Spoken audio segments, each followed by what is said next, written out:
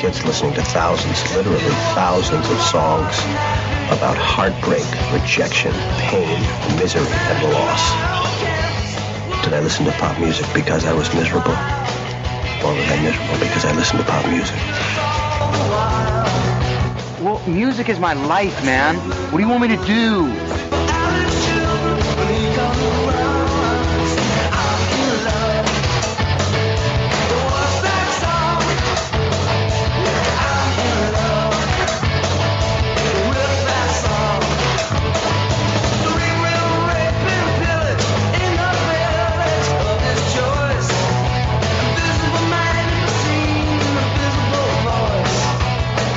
Folks, Morris speaking here. You're listening to episode 106 of Love That Album podcast. Sorry if you're missing Joe's introduction. I've given her this episode off. She'll be back for episode 107 with her mellifluous tones to introduce the show.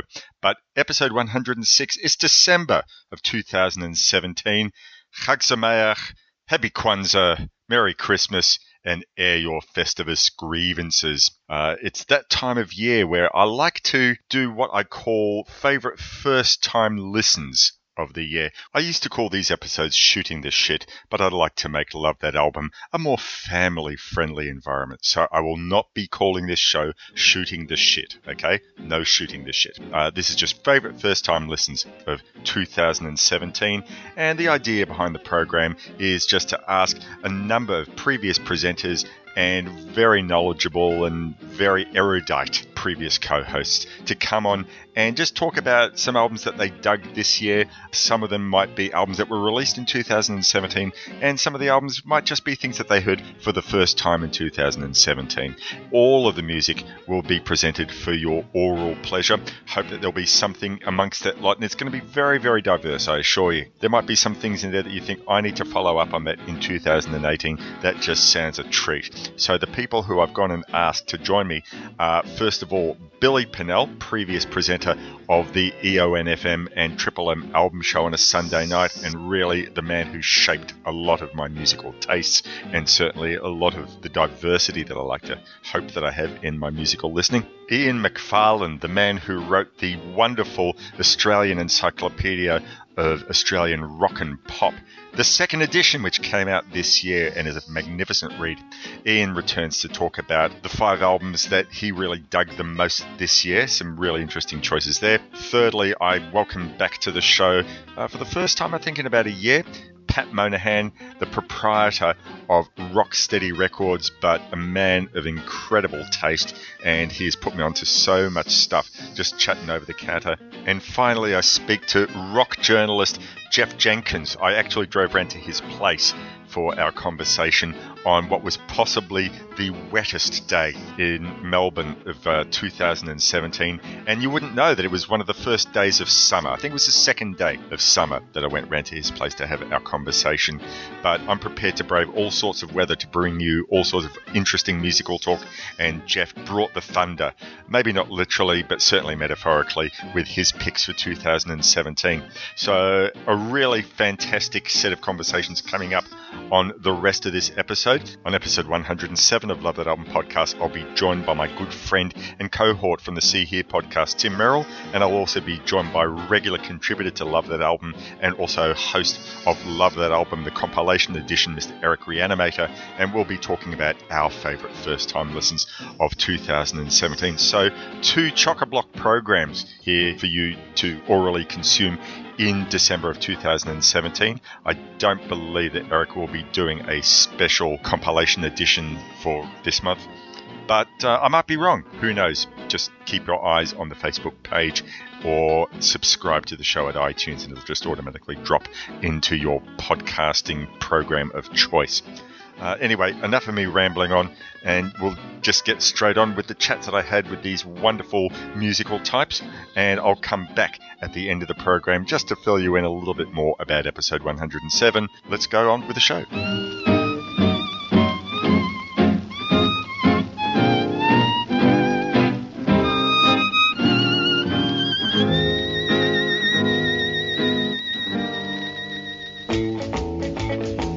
We hope you're enjoying the show.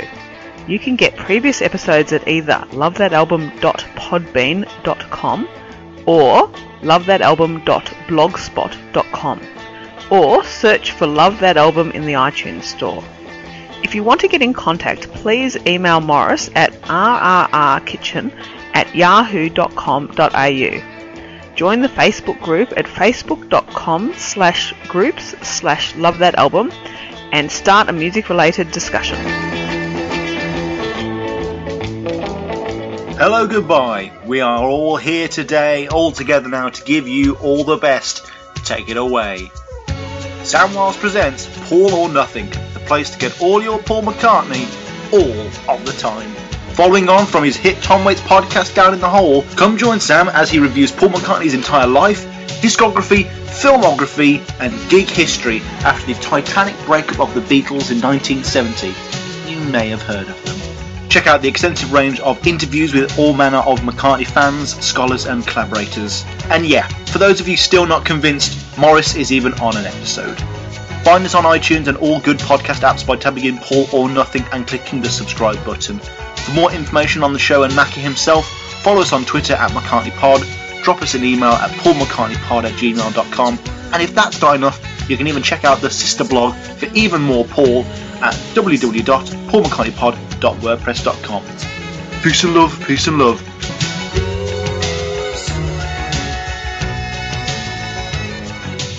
Welcome back to this year-end episode of Love That Album podcast.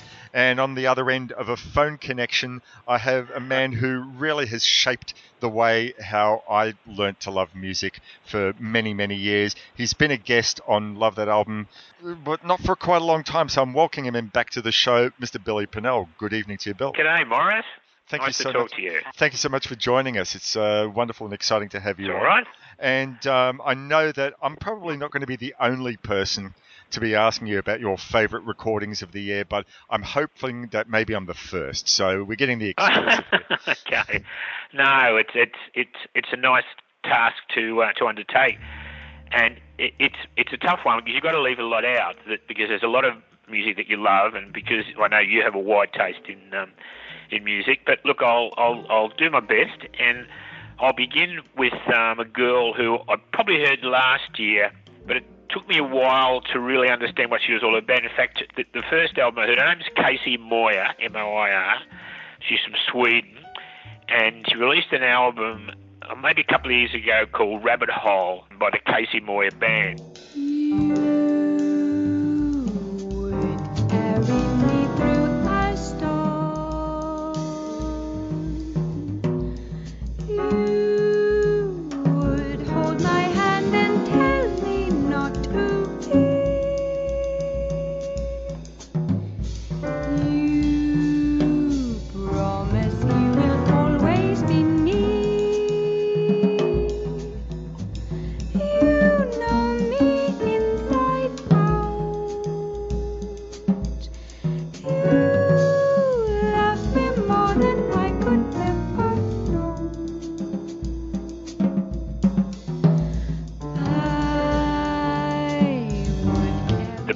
Of a keyboard player, double bass and drums, and she sings. And for a while, I found the music almost impenetrable, but there was something that kept drawing me back to it. And I remember it was a lot like when I first heard the first two Captain Beefheart records. I knew something really exciting was going on, but I was blowed if I knew what it was. But I just kept at it and listened whenever I could, and now they're two of my favourite records. Well, it's a bit like the Casey Moir Band has been for me for this year. And Rabbit Hole, which has got like an Alice in Wonderland connotation, it was a bit like going down the rabbit hole. Mm-hmm. And because the music's so weird. And I've never heard another singer like you. You would have to call the music jazz because there's a lot of improvisation, a lot of vocal improvisation. And in trying to explain to your listeners, they need to listen themselves, but she's a cross between maybe Blossom Dearie and Cleo Lane. She's got a high voice, and she fuses all these wordless vocals with the music sometimes. So they're more, rather than songs, they're sort of like musical explorations. And apart from singing words, there's bird calls, there's scatting, there's grunts, there's groaning. It's quite extraordinary. So she's really using her voice as an instrument. Well, yeah, she is. But it's still a vocal sound. and it's hard to explain. You'll have to listen to it, but the album's called Rabbit Hole. 8 songs, lots and lots of improvisation, and just something that's quite unusual. But I persevered, and now it'll remain as, I think, one of my favourite albums, not of this year, but probably for a long while to come. And then not long after that, I get another album, or I noticed another album with her on, and this time it's a duo called Mother Jack. And these are much more accessible songs. Child soldiers fighting wars, taught to kill for someone's cause. Innocence is thrown away, replaced by guns and foul play. Weapons heavy in their hands, weighed down by the lie they share. Manipulated to their core by people who refuse to care. Books and pens and paper all gone. These are more songs than the explorations were on the first album. And this is her and a bloke called Johan Moyer. Now, I don't know whether he's uncle, brother, husband, father. He plays double bass and contributes some vocals. She sings, plays drums, and a glockenspiel. That's it. Wow. That's sound instrumentation. And again, it's so interesting to hear a voice like this that's doing material that's a bit quirky, but not as inaccessible as the stuff on Rabbit Hole. And I'm wondering if any of your listeners will let you know whether they've ever toured here, because the name was vaguely familiar to me, the Casey Moyer Band. But look, it's someone I would suggest to people that don't like experimenting with jazz music. It's a bit out there, but it's not easy to get into. And you know, if you like Cecil Taylor, or if you like Keith Jarrett, or some of the piano players that took the music out, you know, to outer space somewhere, well then these are worth listening. And the second one, as I say, called Mother Jack. Or actually, the album's called Shout Until Our Lungs Are Blue. But if you just check the Mother Jack album with Casey Moyer, and I'll be interested to see what sort of feedback you get. And another jazz album that I really liked, for similar reasons, in that the lineup is quite different. There's a guitar and 2 saxophone players, one who plays the flute. Oh. That's all, no rhythm section. They're called Antilotic.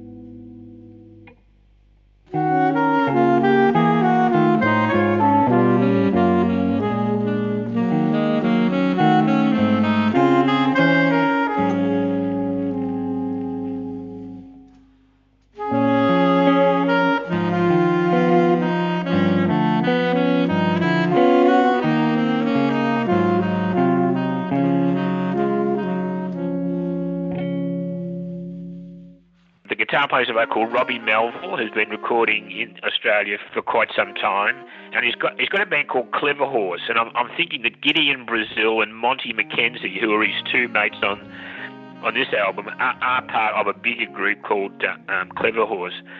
But the combination of the 2 reed players and the guitar really works. It's interesting music. It's enjoyable listening. It's challenging in some ways, but very, very satisfying to me. All original compositions, mostly by Robbie Melville, a couple of co-writes with some other musician mates, and a version of a wonderful arrangement of Joni Mitchell's Blue. And they've also played a bit in Melbourne. They did some shows this year. I'm not sure where they played now, I can't recall, but I did see them playing around about June of this year. So again, your listeners might be familiar with Antilotic. It's not as challenging as the Casey Moyer Band, but it's music that I really love to listen to because of all the chances that musicians like that are prepared to take. And that is a very unusual lineup, you must admit. Guitar and saxophone and flute. And the album's called Quiet Sufficient. That's Q-U-I-E-T, Quiet Sufficient. Okay. And maybe their first album, because I say they usually play in a larger group, but this is a splinter group, and something that I'm hoping your listeners will enjoy. Another album that's nothing like the first two we spoke about is by a group called the Davidson Brothers, and they play bluegrass music. They've been around probably since the late 90s, Lockie and Hamish. I thought I'd be further down the line. 30 years is a long time. I've got no house to call my home. I can't help it if I feel alone. If you ask me, all you need is music and a little red wine to have a good time. Nothing else matters in the long run. And they're multi-string instrument players. They can play dobro, mandolin, guitar, just about anything that's acoustic. They sing in harmony, and they've got a new album out called All You Need Is Music, and it's in two separate pieces. There's an acoustic section, so half the album is bluegrass, done acoustically, and the other half of the album is, well, I guess you'd call it country rock, but not too much of the rock and not enough of the country. It just fits quite comfortably. The songs are really strong. We recorded it in Nashville with some local musicians, and I'm a huge fan of a bluegrass band called the Dillards, who I've loved for a long time, and they reminded me very much of the Dillards in their great harmony singing and the use of all the different instruments just for the right sort of song. So they planned the record beautifully, and because they've been doing their thing for quite a few years now, they know what they're doing. And All You Need Is Music, again, is another one of my favourite recordings from this year. And there's a couple that I've returned to consistently right from maybe January or February of this year. One's a never-before-released live Steely Dan album.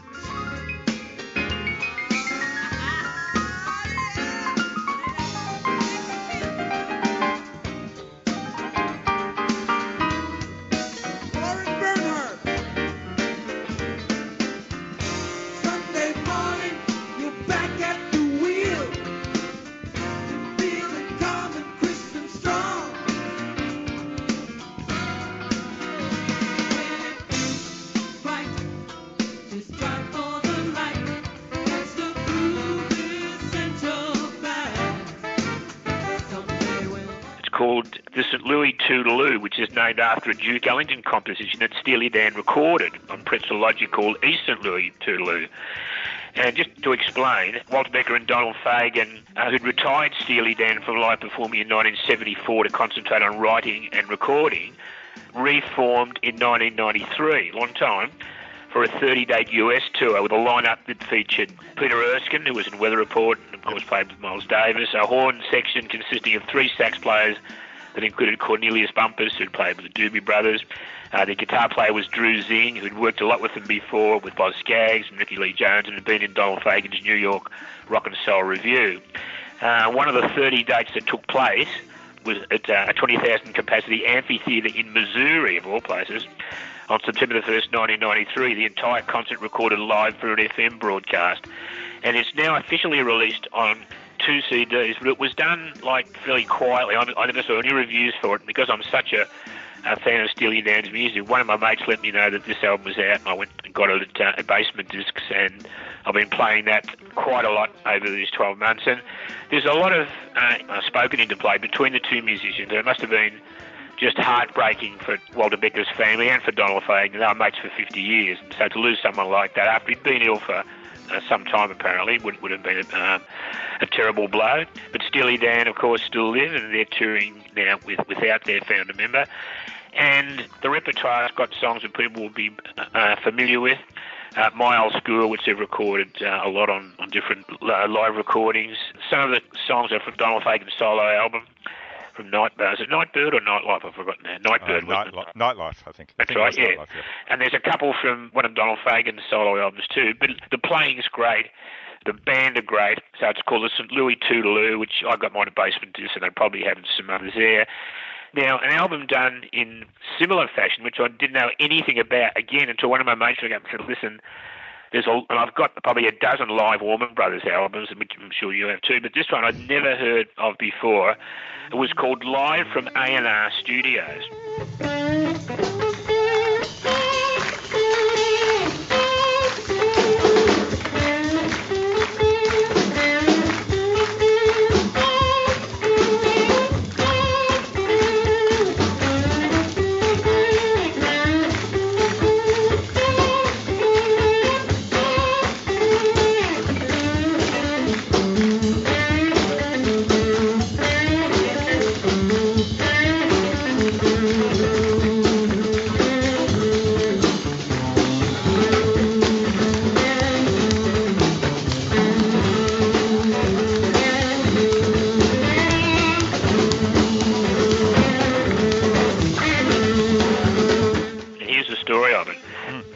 Either late last year or early this year. It was recorded late August 1971, and it was recorded at A&R Studios in New York City for a live FM radio broadcast. But the audience were invited fans, so there must have been a fan club set up, or somehow or other in 1971, the band's management were able to invite enough people that were big early fans of the band to attend this concert. So it's probably one of the smallest crowds they played for after the Fillmore albums made them superstars. And what's ironic and rather tragic about it is that 2 months later, on the 29th of October that same year, Duane Allman was killed. So it could be the last recorded live performance the band ever did.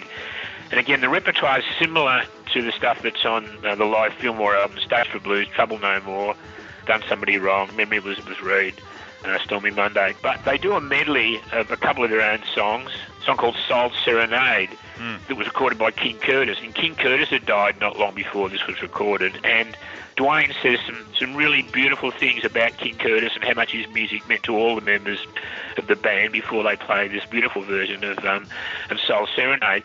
And the thing I liked about it so much was they would have played all these songs probably for the last 2 years, because that was their regular repertoire. But they've changed little bits in there, so that you're not just hearing a carbon copy of the music that was on the Fillmore albums. And there's little things that both Duane and Dickie Betts do that were different to other stuff. Greg's singing in top form. So I would suggest anyone that loves the Allman Brothers, I got this one from Basement Discs too. Another one that I only got probably 2 or 3 weeks ago, so it's one of my newer most played albums so far, is David Gilmour's Live at Pompeii. So you think you can tell heaven from hell, blue sky from pain? Can you tell a green field from a cold steel rail, a smile from a veil? Do you think he can tell? And did they get you to trade your heroes for ghosts, hot ashes for trees? Which I bought on a CD and a DVD, and it documents Gilmour's concert last year at the Pompeii Amphitheatre, which was the first public performance at the venue since 79 AD, when a mob called the Gladiators headlined. And hopefully for them, the Gladiators didn't get their fingers down, because in those days, if you did, you never got out of there alive. Right. But that was bad luck for the Gladiators. Anyhow, it's also 40 years since Pink Floyd performed there, but when they performed for a documentary, there was no audience there beyond the film crew. So this is the first time there's been an actual audience at the Pompeii Amphitheatre. The selections include songs from Gilmour's current album called Rattle-At-Lock. There's some great songs on the album that he does live. And there's a number of Pink Floyd classics as well, and some he doesn't perform a lot. One of them is the instrumental One of These Days, that I think was on Metal. It was an album before Dark Side of the Moon. There's lots of Dark Side of the Moon songs, including Great Gig in the Sky. Now, that would be a very difficult song to do, because on Dark Side of the Moon, it's also got a wordless vocal from Claire Torrey, who wails and just does this magnificent solo performance of singing wordless tunes around what is quite an incredible song. So to hear the current band doing the Great Gig in the Sky is an experience.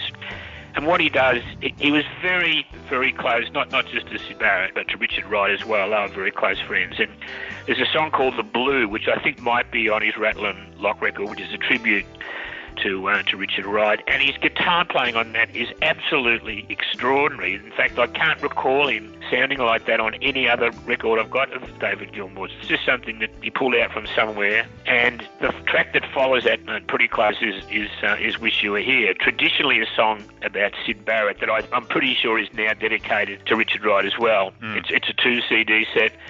He does another version. He's done it all of Shine On You Crazy Diamond, which has got to be one of the greatest love songs ever written. And he does that magnificently and finishes off with Comfortably Numb. So if you like the music of Pink Floyd and you love the music of David Gilmour, he's just got that distinctive tone in his guitar. You can pick him anywhere. And right at the beginning, as soon as you hear the first guitar notes come through, you know it's one of the greatest guitar players ever and one of the greatest songwriters. So that's also a much listened to record. And the video is quite extraordinary. There's one part where the moon is going down over Mount Vesuvius, and it's just the sun, rather, not the moon, the sun, and it's an absolutely extraordinary sight. So it must have been inspiring for everyone that was there, for the band, for the musicians, for everyone. It certainly was for me watching it. It was just magnificent. And I've kept my most played artist to last. It's another girl. Her name's Tilly Vickers-Willis. She was 16 summers and winters old. A burnt out taste formed a different mode. Oh.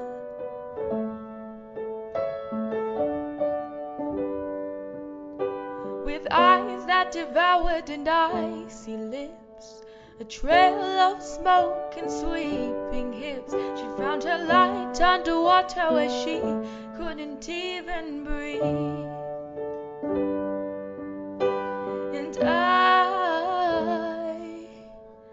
I don't know why, and hasn't recorded anything that's released except on SoundCloud. And her music was introduced to me late last year when she was 16. She'll be 17 now.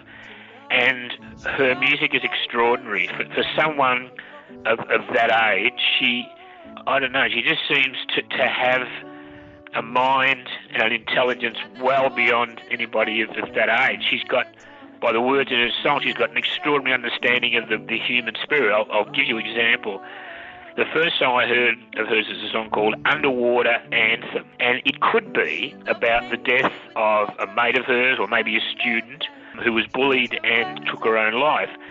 But she doesn't give the game away in her songs. Each song that she's recorded for a SoundCloud that I've heard, it's so bleak and cryptic enough for you not to completely understand what it's all about. You've got to work at it, like a lot of the great songwriters ever. To do that at such a young age is extraordinary. Her voice is beautiful, it's haunting, and there's a line in the song that I just want to highlight for your listeners. She's talking about, and what she's saying is, don't judge a book by its cover, but she says, and she's talking about the girl in the song, you can describe her as dramatic, but don't think she's just loud. There is a beautiful soul hidden there to be found. That's profound songwriting for a 16-year-old. And she records all the stuff at home. Every song's got a different feel. Piano on one, acoustic guitar and piano on another, acoustic guitar and percussion on another one, just guitar on another. So there's about half a dozen songs she's recorded now. One was inspired, the song's called The Last Rain. The inspiration for that song was a Hebrew word that means last rain. So her knowledge of what she wants to do is profound for a young woman. Maybe she'd be 17 now. And that's my most listened to music for the entire year. And she's released, as I say, nothing on CD or that I know of. She just keeps putting songs up on SoundCloud, so they're easy to access. And she's somebody very special, and I'll watch with tremendous interest and follow her career as closely as I can just to see what will eventuate as she moves on. But at the moment, she's one of the most extraordinary young writers and performers I've heard in a long time. Isn't that a magnificent thing, how you've got this ability to be able to put music up on a platform like SoundCloud? I mean, I guess there are people who have some opposition in some ways, but I think just the fact that you're able to discover a local musician, she's 17 years old and is making this extraordinary music. Yeah. And we can be here and talk, and really, 30 years ago, this would not have been able to occur. her. I guess it's... No, that's right. She would have been sending stuff out maybe to community stations, hoping they'd play it. Yeah. But now there's an avenue for that sort of music. Does your son Max, is a brilliant musician, songwriter, does he put stuff up on SoundCloud? He's put a couple of things, but not in a long time. He's been spending a good chunk of this year trying to get film work done. He'll get back to putting up his own compositions. But there is an avenue there for him, isn't there? If that's what he Absolutely. chooses to do. It is a wonderful situation where that wasn't possible. Maybe, I don't know how long SoundCloud's been going, but anybody can put it up there now, can't they? Just let some people know, look, check me out on SoundCloud, it won't cost anything, and off you go. And look, for people that do flirt with SoundCloud, I urge you to listen to Tilly Vickers Willis music. Mm-hmm. That's it, mate. Well, that's pretty quite exhaustive and very diverse there. I'm certainly very keen to check out some of these recordings that you mentioned. I was just sort of thinking, when you're coming back to the Allman Brothers, you're talking about that live at A&R Studios. I'm pretty sure that the Soul Serenade version that you mentioned there, they released many years ago on their 4-CD box set Dreams. There was a live version. Oh, it could be right. There was a lot of stuff that wasn't released before on that, wasn't there? Yeah. And they were talking about King Curtis on that. I think Greg Allman says, it's so sad about him. Man, that cat put out some great stuff. And yeah, well, they say similar things on this recording. So maybe they use a recording off this one on the Dreams box. Yeah. I'm pretty sure of that. Anyways, I'm really keen to check out the acts that I don't know. And when you mentioned Casey Moyer at the start, and you sort of made the comparison. Blossom Deary and Cleo Lane. I thought, what a combination! It's hard to pigeonhole. You have to listen for yourself. But if there are people listening to your show, and I'm sure there are, that don't mind just spending a bit of time trying to find the correct key to the right lock to get in there and go down the rabbit hole. I'm sure that's why she's not sure, but I'm assuming she's called the album Rabbit Hole because it's a bit of a challenge, like it was to who went down the rabbit hole, which is the Bunny or the Mad Hatter? I've forgotten now. But someone did, didn't they? I think it was the Bunny. I don't know. Yeah, I think it was too. I'm late. So, and you also made a Captain Beefheart comparison, or was that just more? Only that I found him impenetrable. Also, when I first listened to Safest Milk and Trout Mask Replica, I didn't get it for a while. I knew he sounded like Howlin' Wolf, and I knew the music was sort of bluesy and jazzy, but it was all over the joint. But there was something there that kept getting me to listen to it more. And what saved me from lifelong frustration was it was eventually released on a CD, because I bought my copies early on LP. So it wasn't always accessible for me to be able just to stick it on, at my office or in the car or somewhere. But a few years back, when it was available on a CD, I got one and just discovered so many precious items in there that maybe I hadn't listened closely enough before. That was the comparison, that it seemed to be impenetrable, but after a few listens or a lot of listens, it became something that I really enjoyed listening to and have ever since. And that's a bit like the Casey Moyer band for me. Right. Well, as I said, definitely going to pursue that. Bill, thank you so much for being a part of this episode. Thank you, Morris. Now, for listeners out there who want to hear more of Bill, he has a great podcast, which is really, I got to say, is taking me back. I play it on a Sunday night whenever a new one comes out, so I can just sort of recall what it was like listening to the album show back in the day. Oh, good on you, mate. But your current podcasting venture is called The Music Show. And Billy Pennell, The Music Show. So you're still going to go ahead with that into 2018? There's another one. Yeah, I did put one up about 3 weeks ago, and I'm working on another one now. It'll continue. It's something I love to do. It's not a commercial proposition. It's just me expressing myself and having people that my mates like yourself talk to me about it. It's great. I love it. Well, for anyone who grew up in Melbourne listening to you on the album show, if you don't know about it, go back and listen to every episode in the archives. There's maybe about 20 or so, I think, by now. Definitely all worth your while, and just listen to all the suggestions that Bill has for you to search at. Including, I'm a big fan of your album in the attic suggestion. I think we were speaking last week about Lambert, Hendricks, and Pavan. Yes. Album. So who invented a style of singing. Yeah, absolutely. Yeah, they're just things that I rarely would play on the radio, and they're very close to me, those records, because sometimes I would play those and never let anybody hear them. They were just too precious. But after a while, you don't remain as selfish as you used to once, and so now I'm sharing with people who listen. But that's a thrill for me to do that as well, because these are albums that mean a lot to me. I have a very strong emotional and spiritual connection to that music, to the ones that I nominated as my album from the attic. So I'm allowing someone to have a peek into stuff that that really means a lot to me. Fantastic. All right, well, once again, thanks very much, Bill, and we'll be back in a moment after this break. Thanks, Morris.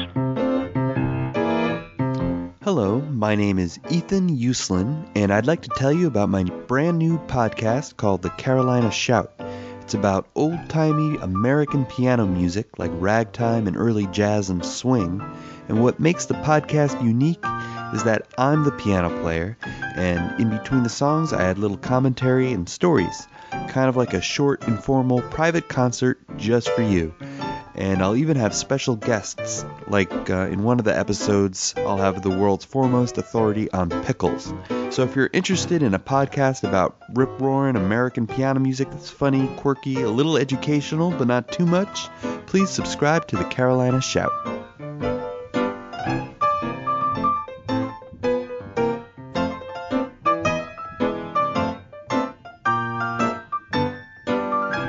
Thanks, listeners. Welcome back to the end-of-year special of Love That Album. This is one of my favourite times of the year podcasting because I get to speak to people about what their favourite first-time listens of the year were. And I'm mega excited because I have with me on the phone a man who has the answers to all these questions.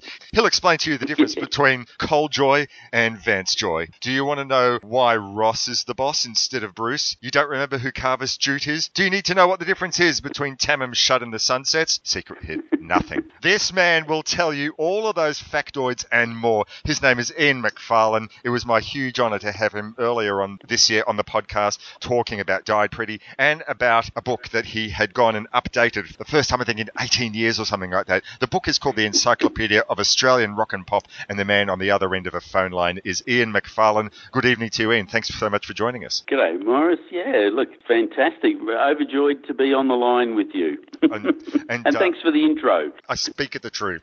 It's been a wonderful year for music, and really just to have you come on and talk about your encyclopedia this year, which a lot of people, myself included, have been waiting to see in print again. And I have my lovely shiny copy here, and I'm always sort of opening it up and just flipping it and write, okay, what will I read about today? Okay, so, sometimes you want to know about an artist, sometimes you just think, I don't know, wow, who's that? Okay, let's just give a bit of a read. That wonderful sort of book. Listeners, if you want to go back to, I think, the June episode, I think it was, that we recorded, then you can hear... Was it June? Yes. I think so. I think so. Anyway, just flip through the year of episodes if you haven't caught that one and hear the wonderful conversation that we had both about the Encyclopedia of Australian Rock and Pop and also, just a lot of other favourite facts about Australian musicians over the history of rock and roll. And also we did a rather in-depth discussion about Died Pretty. And I didn't know we could talk, or I could talk so much about one album, but there you go. That's the passion you kind of instill, you bring to the fore.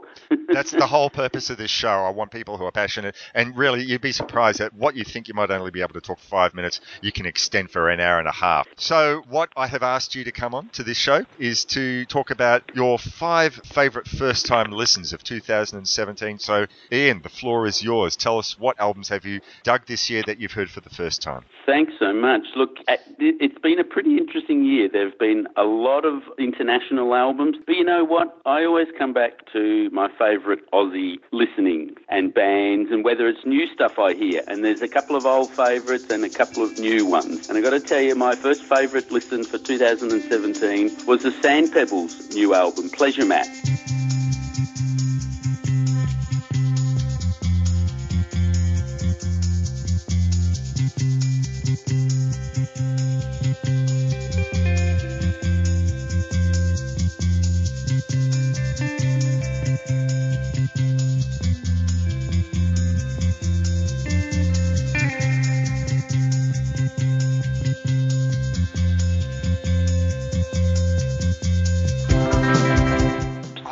I still haven't got around to listening to that. Okay, it's good to hear that. Man, you'll be in for a treat, I'm telling you.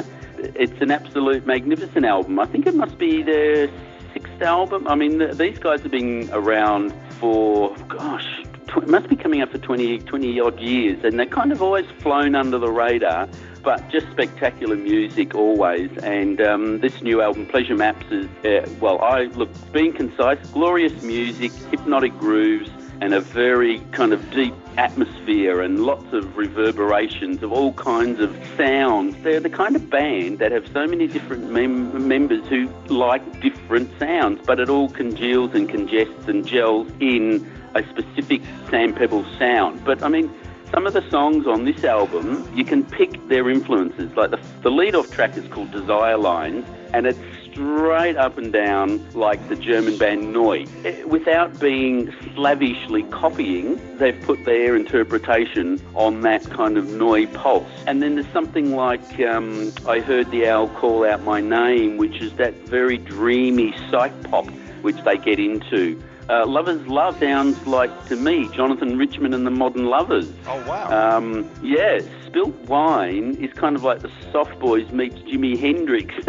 This is a very diverse album, isn't it? It's a very diverse album, and they've always been diverse. Another Wish sounds to me like the Fleet Foxes. I hear all these different influences in their sound, but you can pick it's the Sand Pebbles. And they do a 9-minute version of Oh Sweet Nothing by the Velvet Underground from the Loaded album originally, and it's just this 9 minutes of VU swoop and glide. I mean, it's just beautiful. To me, I keep coming back to this thing. There's all these influences, but honestly, the whole is greater than the sum of the parts. That's what I like about the Sand Pebbles, and they never cease to amaze me, and they're just a fun band. And the second album is the Underground Lovers. They've made a bit of a comeback. Well, not so much a comeback. They reformed again a couple of years ago. I think this is their third album in since they reformed. This is called Staring at You, Staring at Me.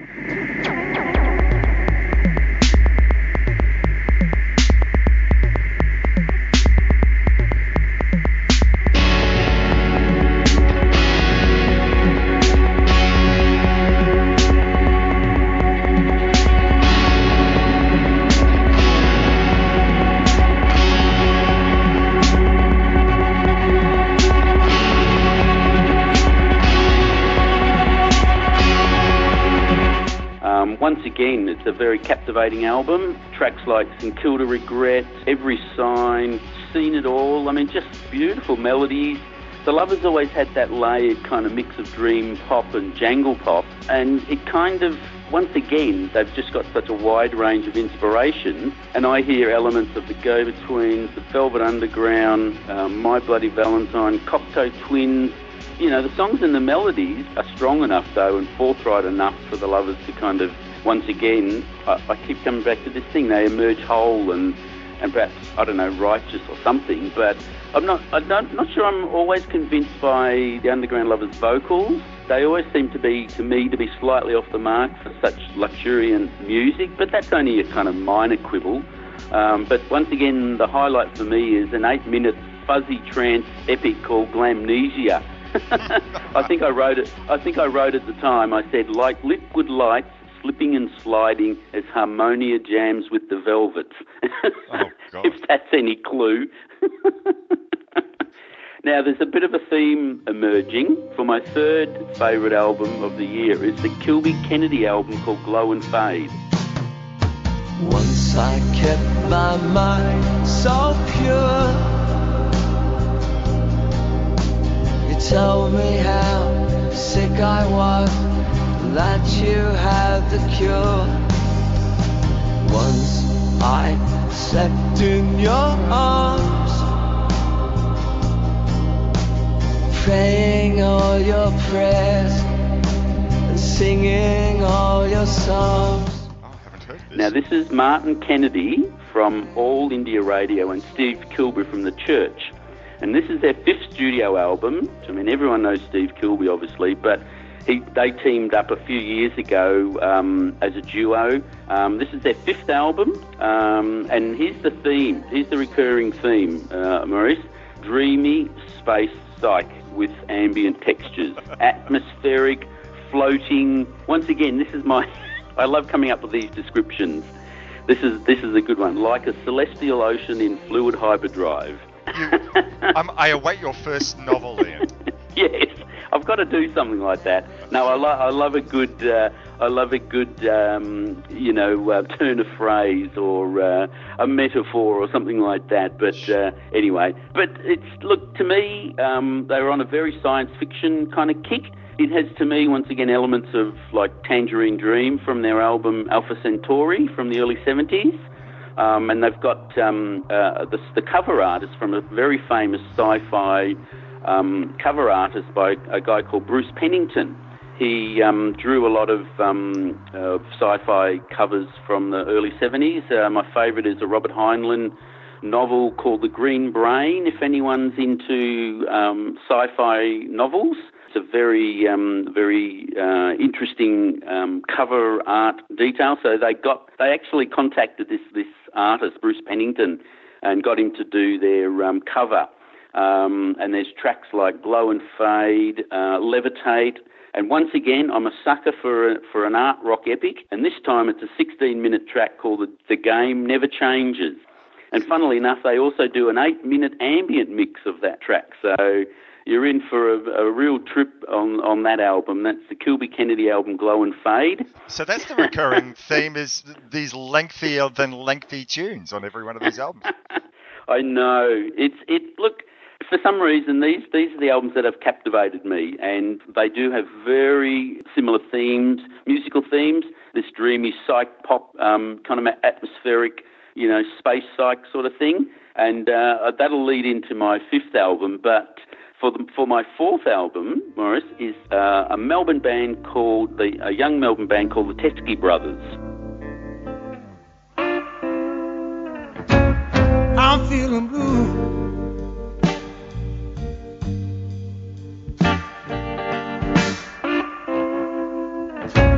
How about yourself?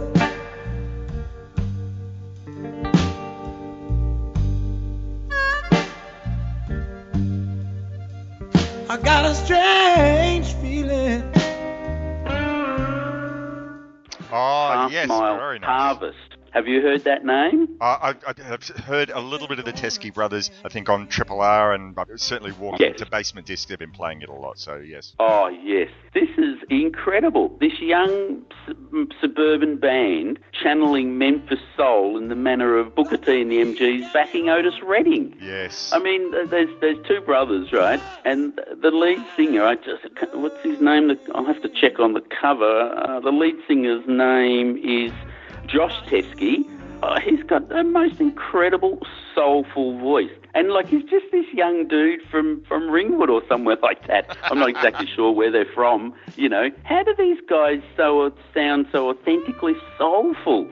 I mean, I've seen them at gigs, and just amazing. And they don't overplay. They lock into the groove. They got that soul horns.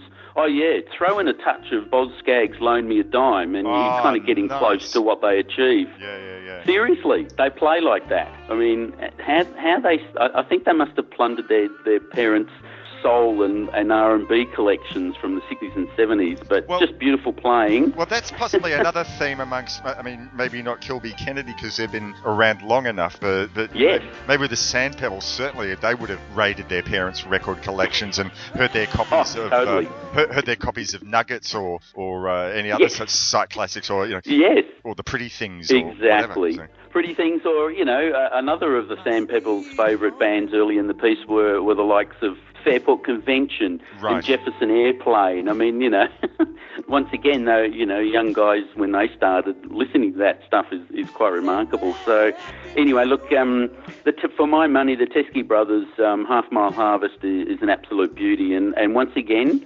the most incredible track is the 12-minute final track on the album called Honeymoon. So I'm really into these long tracks this year. I just can't believe how good some of these are. Yeah.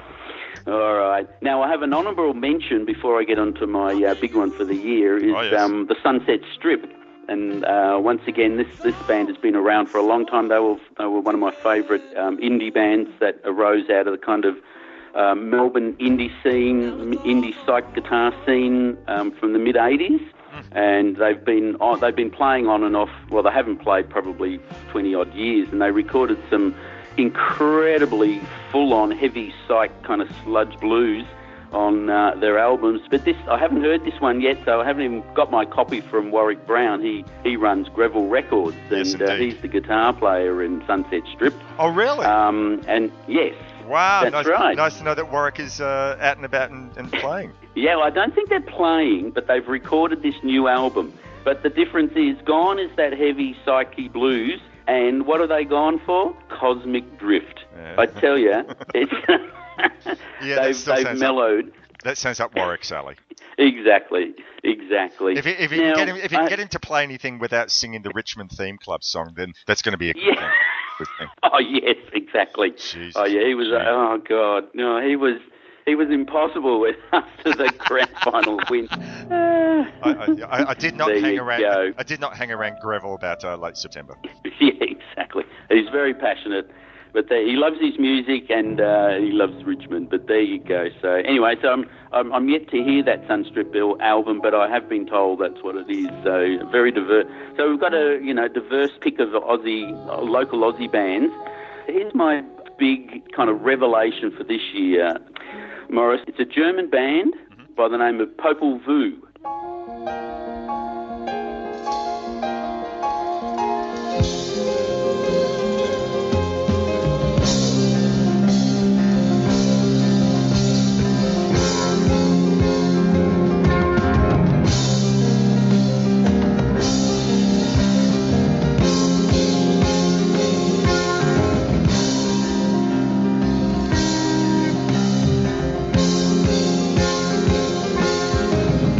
They were around in the late 60s to the early 70s, so they were mid-70s. They were contemporaries of all those German Kosmisch music bands like Neu and Tangerine Dream, Can. They were contemporaries. They were led by a guy called Florian Frick.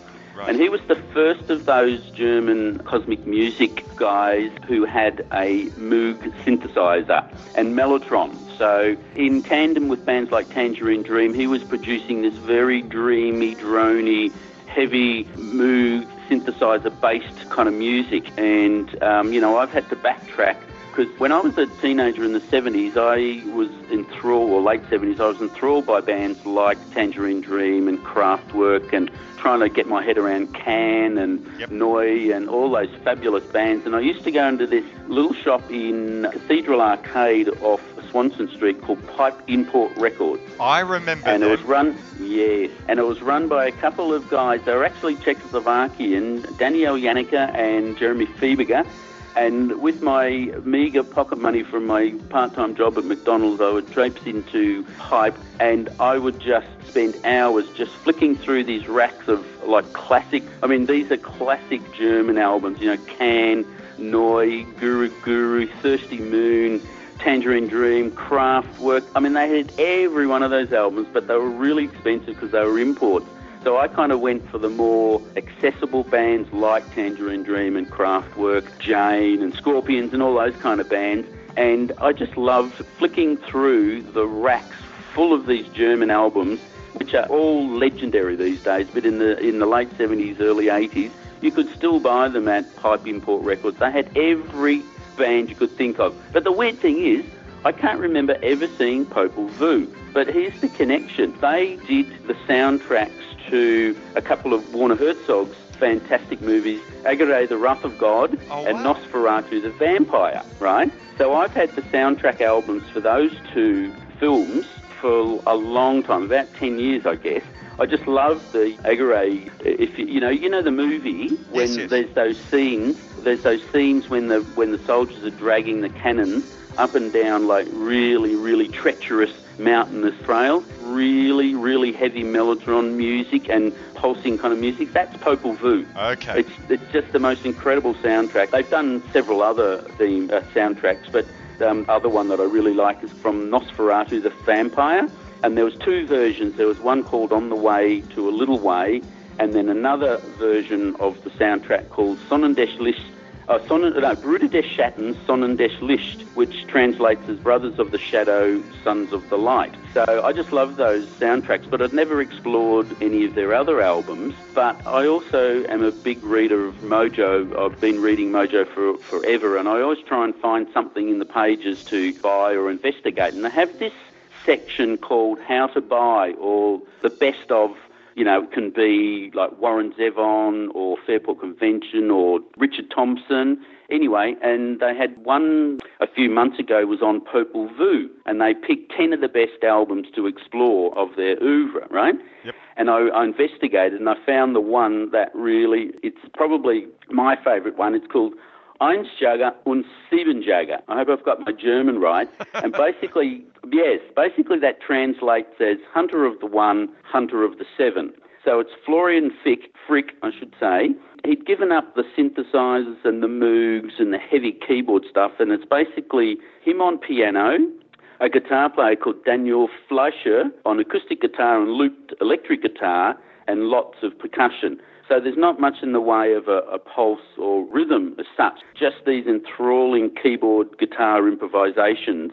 But they're kind of accessible and melodic in that very, very kind of best German cosmic music kind of tradition. And apparently it's basically his interpretations of Japanese and Mayan myths, if that's any clue.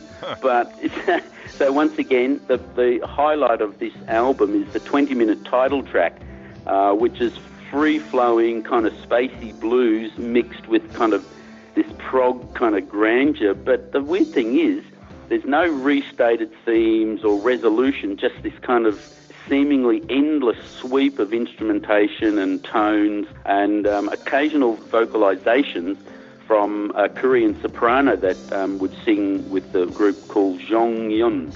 So there you go, Popol Vuh, Einsjäger und Siebenjäger from 1974. That's my big revelation for the year. I like the fact that we got at least one non-2017 album in there. So there you go. But interestingly enough, the Popol Vuh discography is vast. But yes, I knew the soundtrack albums. Since reading this article, I've picked up 2 other albums as well as this Einsjäger and Siebenjäger. So, you know, it just comes from really loving what they used to call, well, it was krautrock, wasn't it, what they used to call it, which tends to be seen as a derogatory term these days. But it is what it is. I think everything sort of comes back, and I don't think the expression krautrock has been seen as a derogatory term in a long while, at least not within the music communities. No, so I think it's seen as something of high respect. Exactly. I mean, that's why I love this stuff. And I've since gone back and found a lot of those records. I used to just spend hours looking over, you know, you'd take out the covers and you look at all the records and the covers and the gatefolds. So I've managed to pick up over, you know, since collecting, you know, all the likes of Can and Neu and Tangerine Dream and Kraftwerk and on and on and on. And now I've finally found this other band, Popol Vuh. So they're a doozy. They've got such a vast kind of range of albums. Not, you know, I don't like everything, but I'm glad I've investigated as deeply as I have. So, yeah, I just love that stuff, you know. I mean, Kraftwerk and Tangerine Dream are the ones that everyone knows, but then up there with Can and Neu and, God, I could go on. So anyway, Popol Vuh, they're an interesting group. I'm going to have a word with my good friend Tim, who I do the See Here podcast with, and I'm sure he'll say, oh yeah, I've been listening to Popol Vuh for years. You know, so that's right. Well, he'll know the soundtracks too. Oh, 100%. He'll know the soundtrack albums, yeah. 100%. Look, thank you so much, Ian. So once again, in case people haven't heard our earlier episode, if they want to get hold of a copy of the encyclopedia, how do they do so? The publishing website is www.thirdstonepress, all one word. That's the publishing, that's my publishing company, .com.au. They can order online, or, I mean, it's available in the likes of Readings, and I'm sure Warwick might still have some copies down at Greville, and, you know, all the usual kind of good record shops, and, you know, I kind of am connected to direct with those. So if anyone wants to order through any of those kind of places. I think when we last spoke, and I'd asked you the question back then, what was on the horizon for Aztec Records, because I know that you were helping put together some of the Aztec Records releases, and you excited me by telling me that Tamim Shad's Evolution was going to get... That's and really, right. I don't want to spill the beans yet whether it is in my top 5 of the year, although it may very well be. But that it's release, a beauty, isn't it? It is magnificent. The Sunset stuff as well as the Evolution album proper. What a release. So what else is on the horizon? Do you have anything coming up? Do you have anything that you're working on for Aztec? Well, that's right. Well, the next thing that Gil has finalised the mastering for, and probably should be out very shortly. Gil Matthews runs the label and he does all the mastering. And I help out with I do the liner notes, and I help out with, archives like posters and record labels and, images and covers and stuff like that. So the next one that he'll have out before Christmas is the Company Cane album from 1976 called Dr. Chop.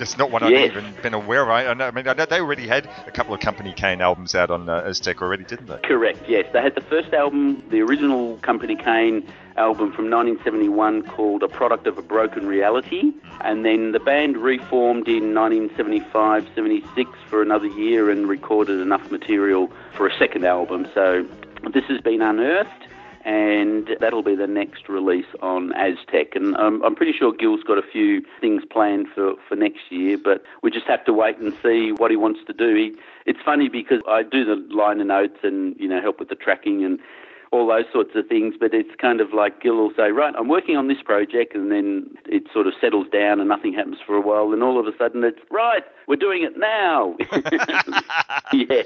So I just wait for Gil to tell me what's on the horizon. I leave all the business side to him. I just like helping out. Very good. All right, so I look forward to speaking to you again in 2018, because I still think we have a list of at least another 4 albums to go through. I can't remember. I know there was a Lobby Lloyd album, and we're going to do Masters Apprentice. Masters Apprentice, that's right. And what else was there? There was look, I've got it written down, but it'll, Either way. I know there's some good ones. Either way, we'll definitely have you back early 2018 to do a full-on album discussion. So have a wonderful New Year and wonderful Christmas to you. Yep. And same to you, mate. Look forward to speaking to you in 2018. We'll be back in a moment. You're listening to Love That Album, End of Year Favourite Album Special. Hi, I'm Jack. And I'm Campbell. And this is a promo for our podcast, Track by Track, with Campbell and Jack. You're not supposed to say it's a promo. You're just supposed to say your favourite things about the show. You mean like the fact that we discuss albums track by track, ranging from the luscious 4-part harmonies of the Beach Boys to the political metal rage of System of a Down? Well, yeah, but that's one way of saying it. Well, as good as that is, Campbell, where can people go to find the show? Well, we're on iTunes, or you can simply just contact us on Facebook under the name Track by Track with Campbell and Jack. Well, I think that wraps up this promo quite nicely. You're not supposed to say it's a promo! Track by Track with Campbell and Jack. Now available for download on iTunes. Welcome back to episode 106 of Love That Album podcast. This episode through, I've been speaking to some of the people who've joined me over the last year or so on previous episodes of Love That Album to talk about some great albums, and this is a fellow who I should have had a long time ago on the podcast. I had him back in December of 2016 to speak about the Triffids, and I don't know why I haven't had him back this year. I'm a slack bastard, but here we are having him available in December 2017 to talk about his favourite albums of this year, either things that he heard for the first time or new stuff. Mr. Pat Monahan, proprietor of Rocksteady Records. Good evening, Pat. G'day, Morris. How are you? I'm in good health. How's yourself, sir? I'm very well, thank you. And it's very good to be back with you. Fantastic. And I'm hoping that early 2018 we get you back for a full album dissection. I'm sure we'll find some great Australian band or otherwise to talk about. But what we're on about tonight is the things that really got you going this year. I'm supposing that there might be new things, but you surprised me. Let's go and enlighten the listeners as to what floated your boat this year. For sure. Thank you. And I'm honoured to have the opportunity. lots of really good records released this year that really appealed to me, mostly new things. Didn't spend so much time with reissues or compilations, but lots of Australian artists really impressed, like the new Sampa the Great album, The Birds and the Benign is really good. I really like the new God Tet album. He's the person who produced the first Sampa the Great album. There's a Melbourne act who just released their second album. The band's called 3070, and their album is called Elevate. That's really good. Melbourne band Cable Ties released a really good record. A few other things I liked a lot, and if it had to come down to it, my top 3 albums this year would be the 4th album from Sasquatch, would be number 3, which is an album called Manual Override. Cold kisses, near misses with you. I'm trying hard to make your dreams come true. Precious relic with a jagged edge. No need for secrets, no need to pretend. Stay another season. It's lonely when you're gone. I thought I spoke your language, but you don't speak it anymore. Is there a reason? So for listeners overseas who may not be as familiar with Sasquatch, you want to sort of elaborate a little bit about their background and about the Melbourne soul scene in general? Well, they started, this is their 4th album. They started very much as a much larger, horn-driven, I guess, soul R&B band. And by the time they hit sort of between their 3rd and their 4th album, they've slimmed down and lost many of the soul R&B trappings. And become more of a, by that I mean like they've lost the horn section by and large, and I guess have matured as songwriters and performers and have taken their inspiration from more classic non-soul R&B sources. And with Manual Override, you can hear that the main songwriter, a guy called Liam McGorry, who's a multi-instrumentalist, and which is probably the leader of the band. He plays trumpet, guitar, keyboards, and lots of other instruments. But if you listen closely, he appears to be taking lots of cues and inspiration rather than imitation from peak period Ray Davies, say, Village Green Preservation, Arthur, and so on. Those kind of themes were kind of looking at the country he's been growing up in and relationships between humans, I suppose. It's not an album made up of love songs necessarily. It's more about relationships. Mm-hmm. And that would be my number 3 album. And they've got an incredible lead singer, a woman called Ketchy, who's been with the band since the beginning, I saw them launch this album relatively recently, and she is just this fierce, sensual warrior woman out the front of this incredibly accomplished band. Mm-hmm. And the album's called Manual Override, and if you like classic songwriting that's got a lot of depth within sort of classic pop trappings, then that's a really good record. Nice. And the album that I would call my second favourite album of the year is a 3rd album by a guy called Jim Laurie, who's released an album called Slacker of the Year.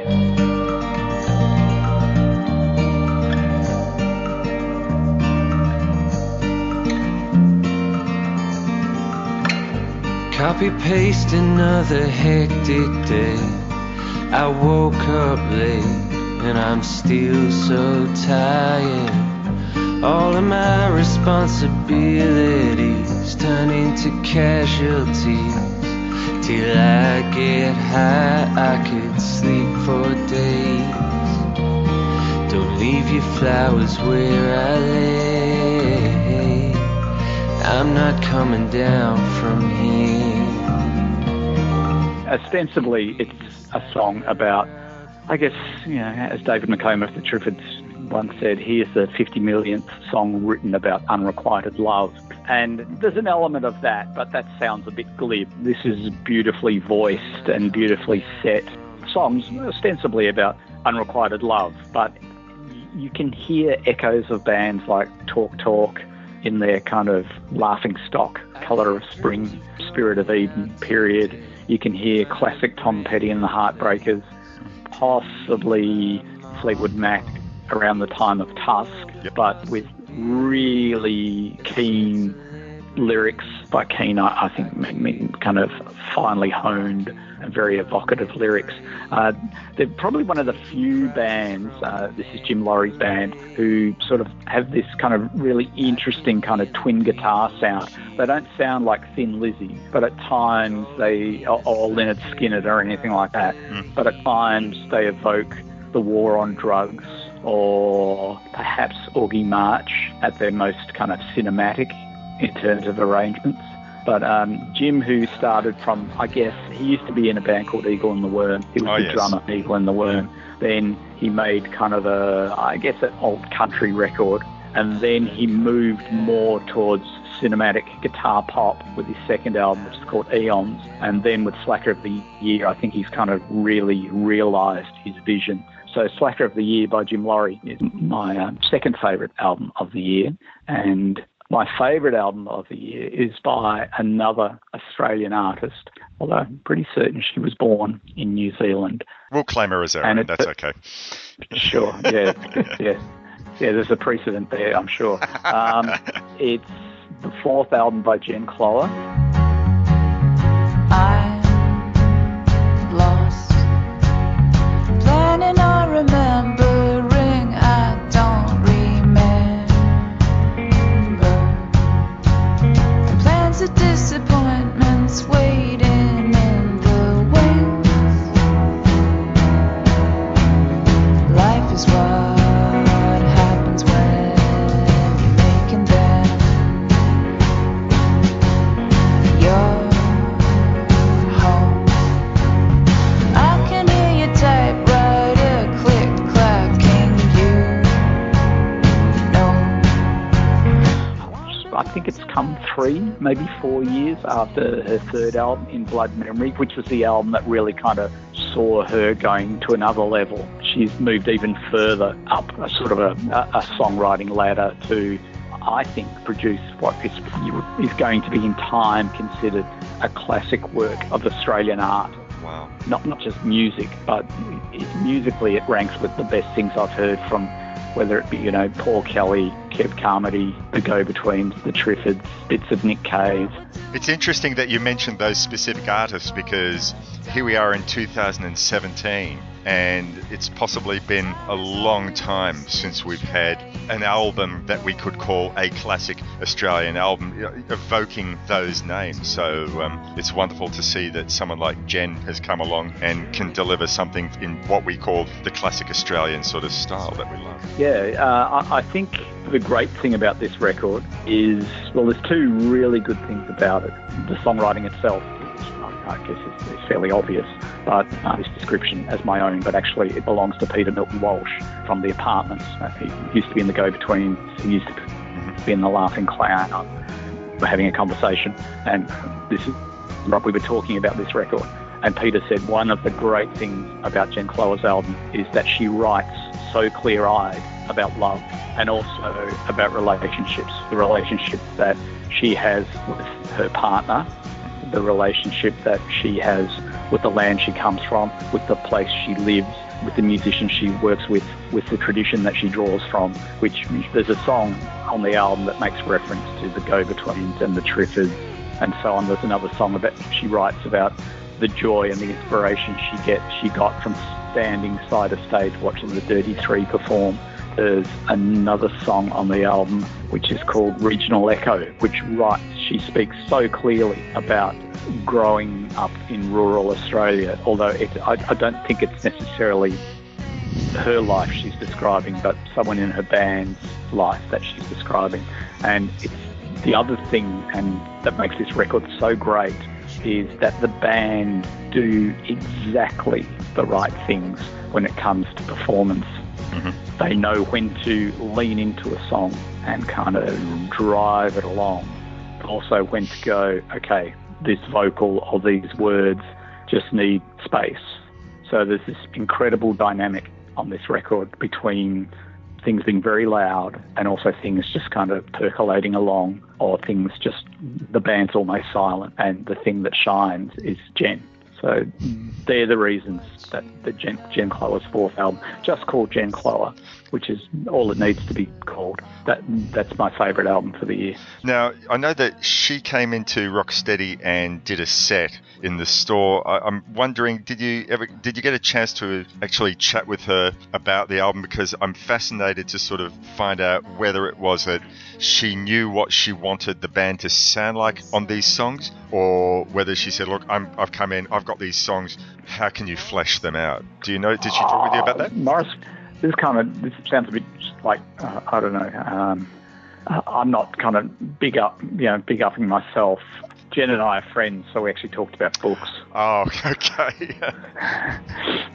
And, for example, the drummer on this record, Jen Shalakis, has been Jen's drummer for more than a decade. Okay. So I'd say they, when one blinks, the other one doesn't. When one breathes, the other one doesn't breathe. They know that if she wiggles her left eyebrow, that you do this. Also, that the guitar player, apart from Jen Cloher, Courtney Barnett is the guitar player on virtually every song, and she and Jen have worked together for a long time, being partners in both Milk Records and Life, for want of a better way of putting it. Yep. And Bones, who's the bass player, has played in Jen's band for, I think, pretty much her last two records and all those tours, and has been in Courtney's band forever. So, they all kind of know each other really, really well. So I think their working relationship probably reflects their friendship as well. Sure. So I imagine they work things up, but from what I've been told, I've got some friends who saw Jen open for Courtney Barnett and Kurt Vile in Los Angeles and said that Jen Cloher held this 4,500-seater theatre, like spellbound, with just alternating between an acoustic guitar, an electric guitar, and her own voice, and that American audiences who had never seen her before, my two friends, as they left the theatre, heard people singing her songs. Magnificent. On just one hearing. So I don't know. I'm not answering your question. I think I've got a fairly good idea. Pretty much they've been in each other's pocket for a while, and they understand what she wants. Yeah. Well, there you go. Nice to see, all live and local. Great selection of albums there. If you had to pick one album outside of Australia that you'd want to sort of nominate, if I say, right, you have a fourth spot, actually you had a fourth and a fifth spot, if there was an album outside of Australia that really grabbed you this year, would you be able to name one? I'd probably go for the St. Vincent album, Mass Seduction.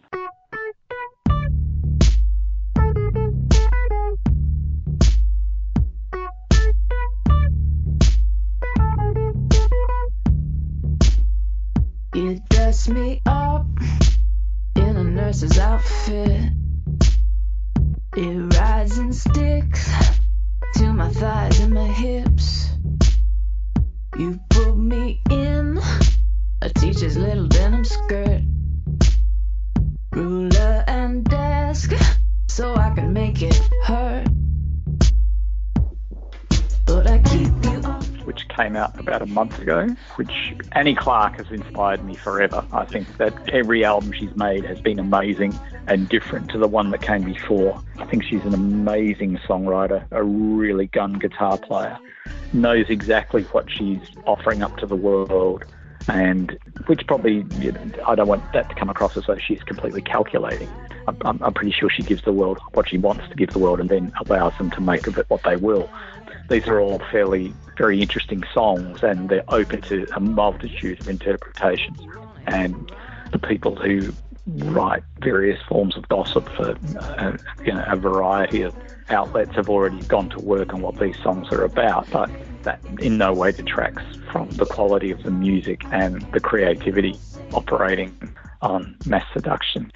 People have said she's the new Bowie in lots of ways, and I can understand how people would kind of come to put that title on her work. I'd suggest that Björk might have gotten there before her and have a significant claim. Not that it's a competition. I'm also suggesting that Annie's new album is my favourite non-Australian album of the year. That's allowing for the fact that Björk has an album out very, very soon, and I'm always fascinated by what she does. So at this particular point right now, I would suggest that St. Vincent's Mass Seduction is my favourite non-Australian release. Well, I'm recording this in mid-November of 2017. The show will be out mid-December, so listeners out there, be aware that Pat may be grooving on Björk if that comes out by that time. But for the moment, even if you do like that album a bit more, this is still something that is very close to your heart, obviously. Indeed. Yeah, very well put, Morris. And thank you for that little kind of get-out clause for me. Really appreciate it.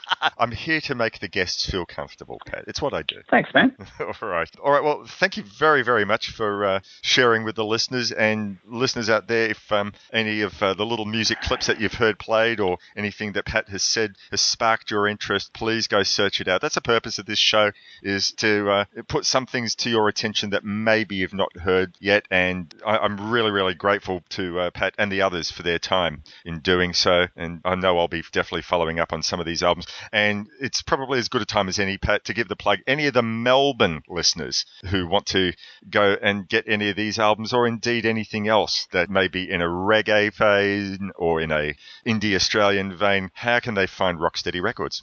Well, they can find Rocksteady Records at level 1 upstairs in Mitchell House, which is at 358 Lonsdale Street, just in from the corner of Elizabeth and Lonsdale Streets in the Melbourne CBD. Fantastic. And it's been a good year for you at Rocksteady? I think so, Morris. Yeah, I've had a lot of fun. I've got to play a lot of records and had some really good in-stores and had really good chats with people like yourself across the counter. Yeah, it's been fun, and I think it's going to be more fun. Let that be the lesson to your listeners. Always go for bricks and mortar. The man behind the counter is always there for a good conversation, and you'll learn things that you might not have otherwise known about 5 minutes before when you entered the store. I know I certainly have. So thanks very much for that, Pat. I really am very grateful for all that you've done, and not just in Rocksteady, but over the years at Basement as well. So it's been cool. It's been an absolute treat. It's a two-way thing. I learn as much from customers. I think, in fact, probably more. It's educational and entertaining pretty much every day. All right. Anyway, we'll go back for another break and then come up with whoever I've got lined up next. As I said, November 2017. I've no idea what order I'm going to put these segments in, but I'm sure it'll be something entertaining. You're listening to Love That Album, episode 106. We'll be back in a moment.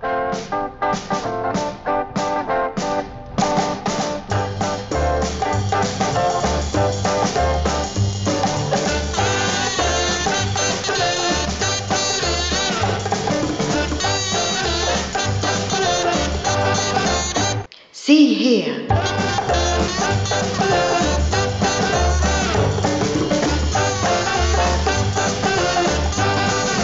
Music and movies.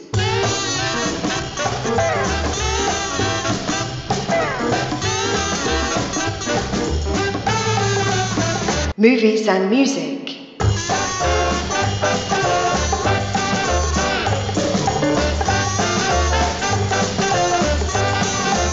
Join Morris, Tim and Bernie every month as they discuss music-related movies. iTunes, Facebook or download direct from seehere.podbean.com.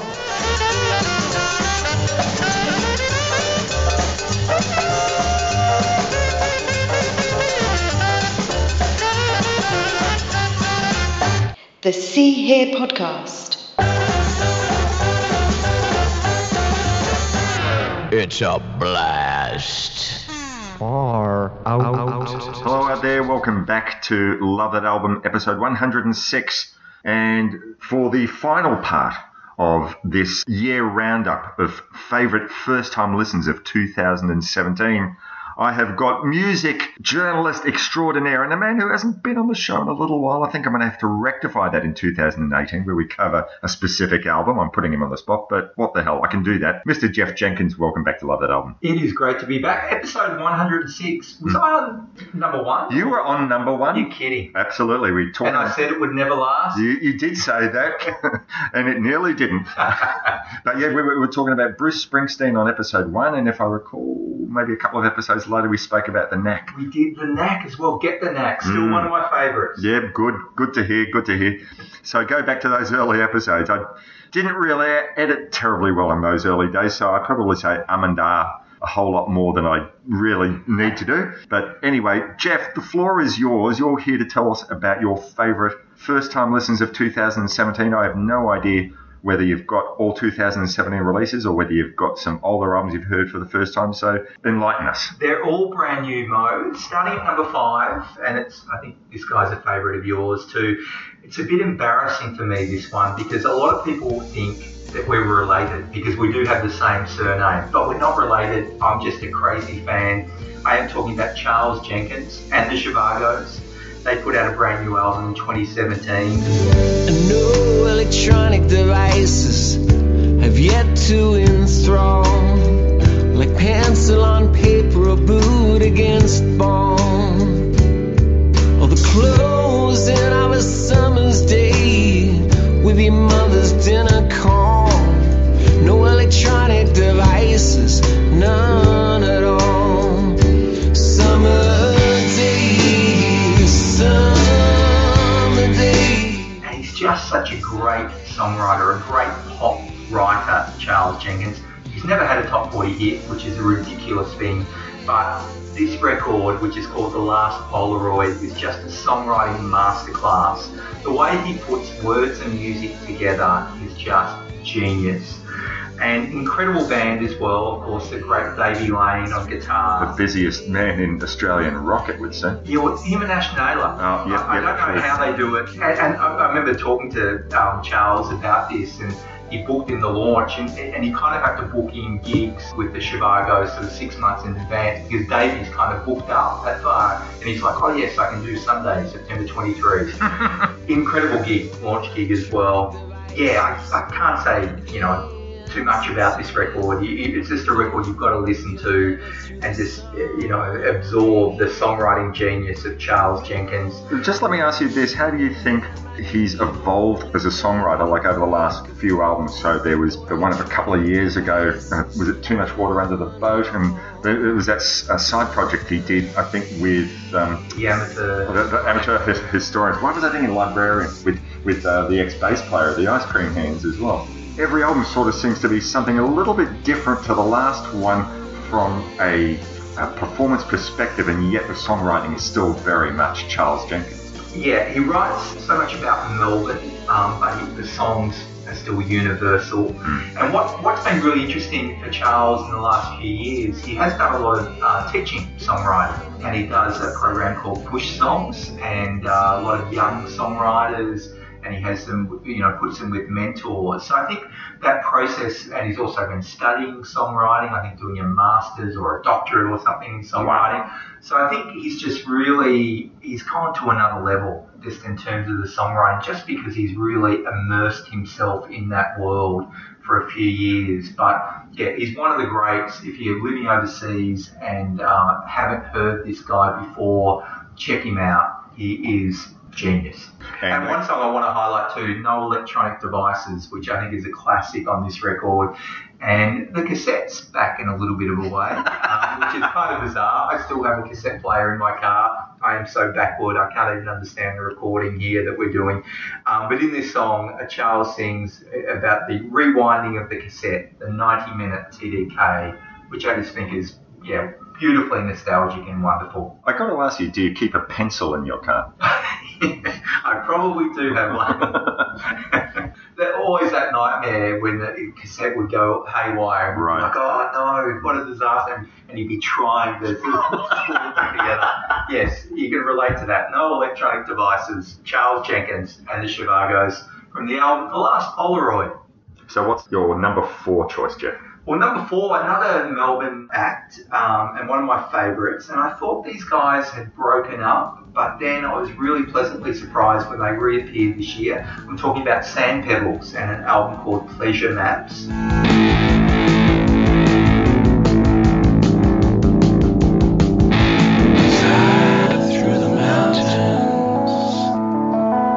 Desire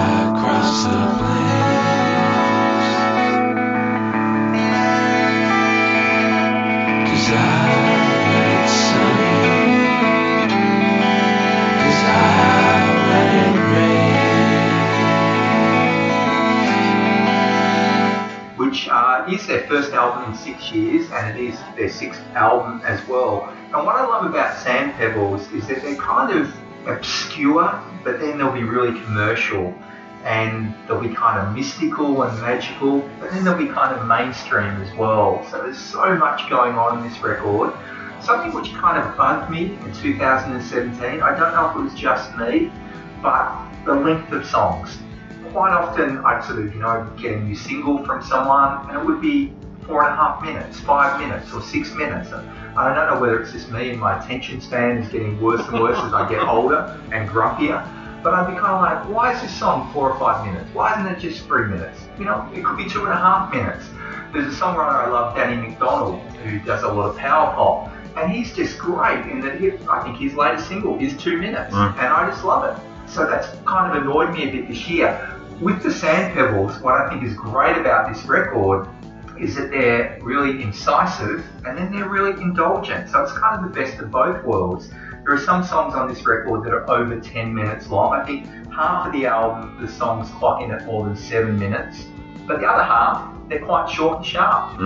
So it really worked for me on that level as well, that they were very epic but also intimate.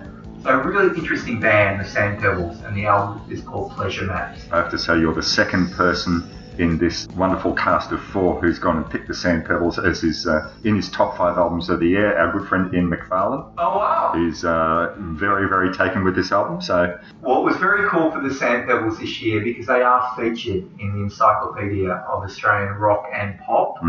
And that was a real honour for them. I knew it meant a lot to them, so they'll be even more stoked that Ian Mac has put them in their top 5. So, your third choice? Number 3 is an artist from Perth, and her name is Helen Shanahan. I'll take the dirt off my own grave. I'm the only one I can say. I'm running the risk of standing still, cemented down in one place.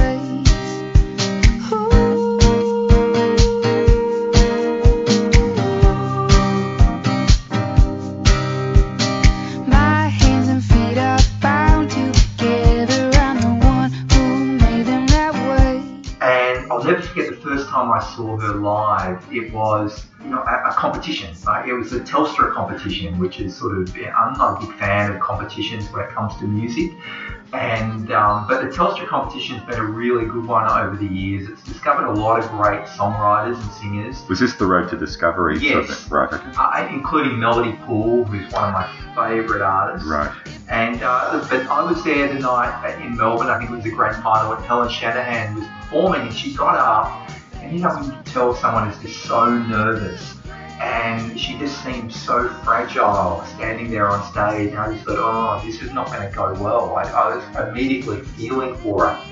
But the moment she opened her mouth, I was just blown away. I was like, oh my God, she is such an incredible singer, and these songs are so great.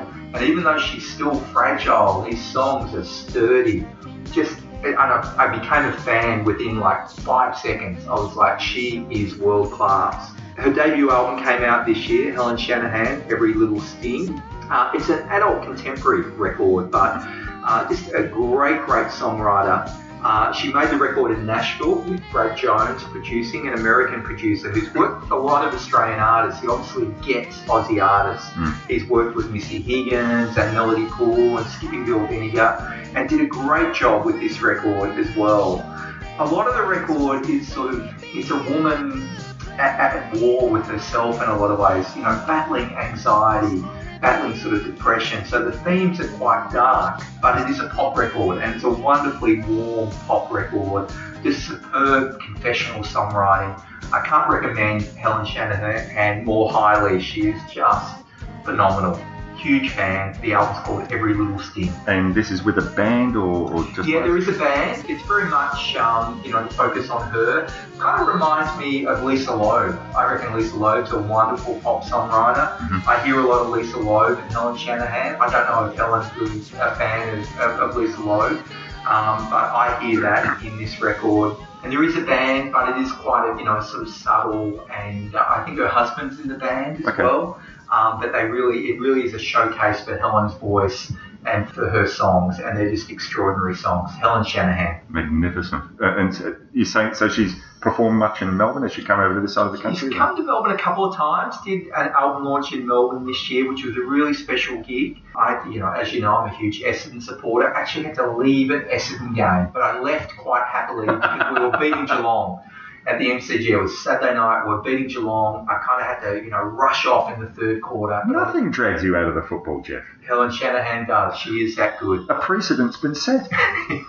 So your number 2 choice for the year? This was a really interesting record. I got this record last summer, so the start of the year. A Melbourne band called the Harlots, and the album's called Satellite.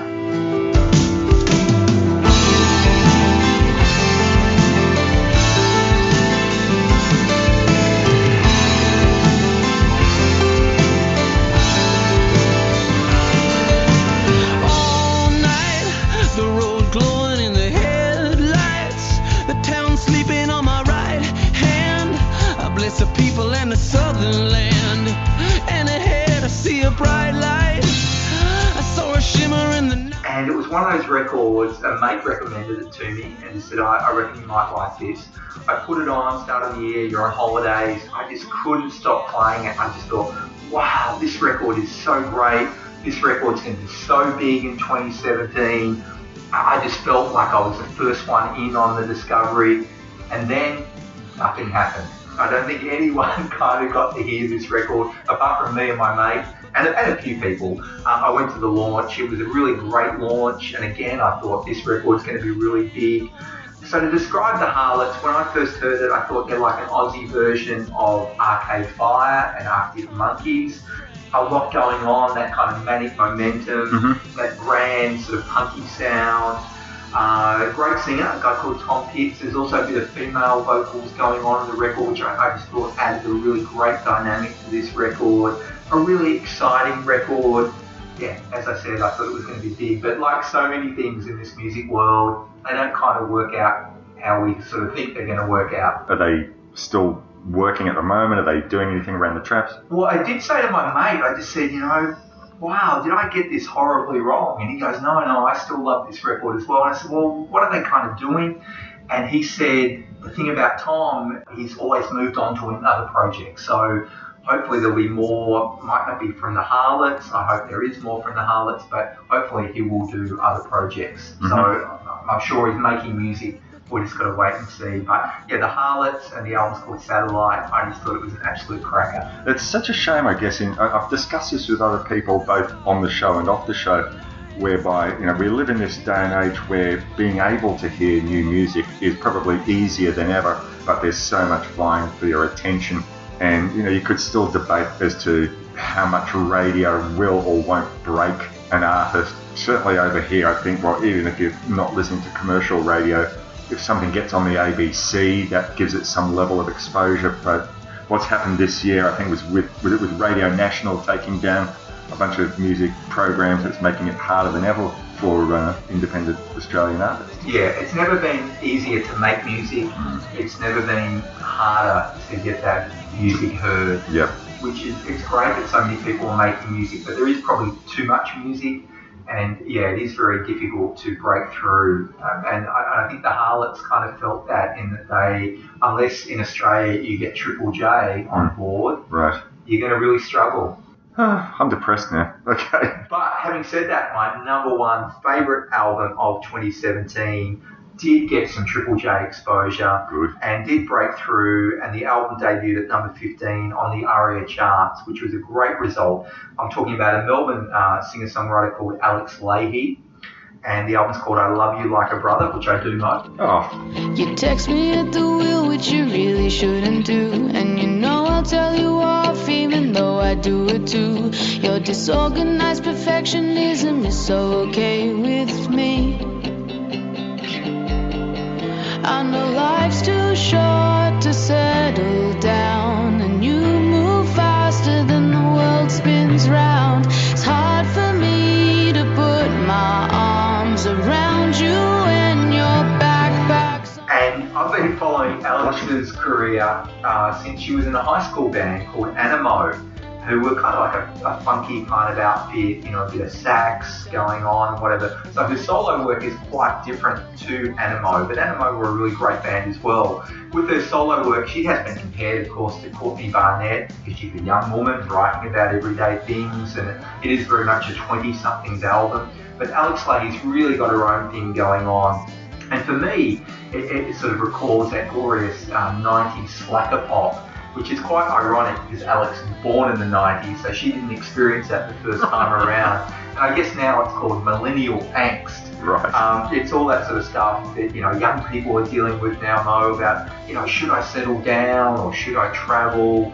Should I be worried about, buying a house and mortgages or getting married? All those sort of issues. She deals with it on this record, but she's such a clever songwriter. She really brings those subjects alive. And it's been great to see Alex Lahey really connect with an audience, not just in Melbourne at home, but all around the world. I've got a mate who lives in New York. He's been to see her a couple of times this year and says she's been great. Just doing club gigs, but she's sold them out. For me in Melbourne, it's always so great when you see a young artist sell out their first Corner Hotel show. Right. It's such a landmark in someone's career. And Alex did that this year, did 2 nights at the Corner. It was really, really exciting to see her there. She's a great live artist, but just such a great, clever songwriter. So Alex Lahey, I Love You Like a Brother, my album of the year. Was this her debut album for her in her own name? Yes. This is right, okay. Yeah, Anamoe didn't do an album, and definitely did an EP. And then Alex, there was a previous EP and a couple of singles leading up to this album. But yeah, a wonderful, wonderful record. Musically, is this the sort of thing that you would have heard and think, I expect that this will do well? I mean, like, you made the prediction about the Harlots, which unfortunately didn't come to being. But, given the environment of, so people like Courtney Barnett, who you made the comparison to doing well, and Jen Cloher, is this the sort of thing that you would have heard independently of any knowledge that it did go up the charts? Would you have thought, yeah, I think that this environment is good for the female singer-songwriter at the moment, I think this will do well? Or yeah, I think it is a great environment, and obviously Courtney Barnett really blazed that trail, and there are so many wonderful female singer-songwriters in this country. So it was sort of a good place, but you still have to be good. Sure. And still have to have your own thing going on. You don't want to be an imitator, and she's not. So she's just one of those people, you see her live, she's great with an audience, she's very articulate. Good storyteller, which comes across on stage, and this makes that connection with an audience. So it's been a nice thing to see in the past couple of years, just that audience build and build and build. And as I said, to sell out a Corner Hotel in Melbourne is a really significant thing. So it's been great for Alex Lahey. But also, it has become a worldwide thing, because then straight up the Corner, and I had a really nice moment in that I met her mum and her auntie at the gig, which was really special. And then as we all walked out together, and I was walking down Swan Street, and the auntie was with obviously a couple of other relatives, and they were sort of saying, oh, well, when are we going to get to see Alex again, And the auntie was like, oh, she'll be back for Christmas. And this was like a few months out from Christmas. She was heading straight off to Europe, then to America. So she's really putting in the hard yards and just building an audience worldwide. I think 2018 is going to be just as good for her, Alex Lahey. Hopefully she has a long career ahead of her then. Yeah, I really think she will.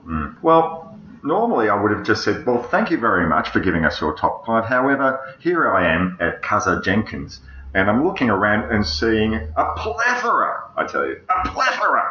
of music-related books. And I know that because you are a writer and you write a lot about music, but you also obviously read a lot about music. So I thought for our listeners out there who are so inclined, who want to follow up, can you recommend any great music books? It has been an incredible year for music books, particularly Australian music books. And yeah, I do love reading them all. The highlight of the year, and not just as a book, this has been the highlight of my year in total, was Ian McFarlane putting out the second edition of the Encyclopedia of Australian Rock and Pop. I was in at Rocksteady Records the other day, and Pat in there in Melbourne, in the city, has been selling a lot of these. We were just talking about it. And I just looked at it again and I just said, I am in awe of this book. it is such a hefty tone. You pick it up and it weighs a ton. But I just look at it and go, I just don't know how one person could have done this book. I refer to it every day of my life. And speaking of which, that's a nice segue to a book that I edited this year called Every Day of My Life by Bea Birtles, of course, from Zoot and Little River Band, very well-known artist right around the world.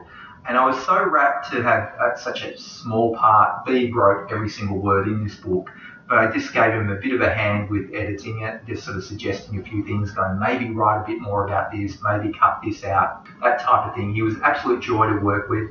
Bea, originally from the Netherlands, but he came to Australia at the age of 10, grew up in Adelaide, joined a band that became Zoot with Daryl Cotton, who's sadly no longer with us, but then moved to Melbourne. Rick Springfield joined Zoot in Melbourne.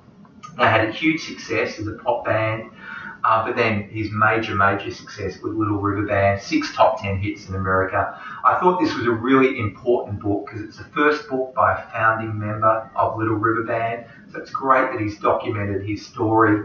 And of course, I don't want to go into it, but all those crazy name dramas, the founding members can't use the name Little River Band. It's a ridiculous story, but it was great that Bea got to document that story. So people like me who go, how the hell did that happen? He actually tells that story in this book. But there's so much more to Bea Birtles' story than just Little River Band, just those dramas. It's an incredible migrant story to Australia. And he's just, a lovely bloke. So I recommend that book very highly, Bea Birtles, Every Day of My Life, because of course he did write a song called Every Day of My Life, which was a single for LRB. So I really love that book. I love what the team at Melbourne Books do. They put out the Jeff Duff book, which I think was last year, but this year they did the Sunbury book, which has just come out, documenting the Sunbury Music Festival in Melbourne from the 70s. So that's a wonderful book as well. But so many other books came out this year. Tim Rogers did a book. Tex Fergus did a book. Ginny Barnes has been, a blockbuster book, which is a really enjoyable book. This book, his first book, Working Class Boy, was his childhood. This book gets into Cold Chisel and the whole solo years, called Working Class Man. And he's also very, very funny, Barnesy. He's had, a lot of dramas in his life, which he really documents. But he's such a funny guy as well, which really comes across, that sense of humour in the book. So I really enjoyed that book as well.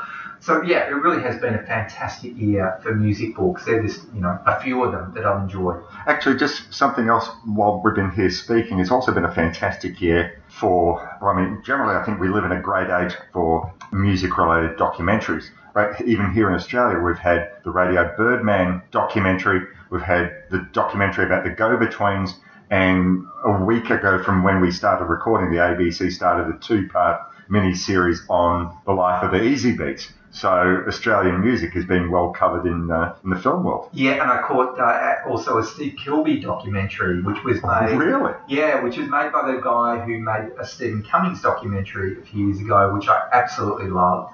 The Steve Kilbey doco this year I saw at the film festival, and I thought that was fantastic as well. And I thought, he's kind of like a cross between David Brent and Spinal Tap, but also just a musical genius and a great artist.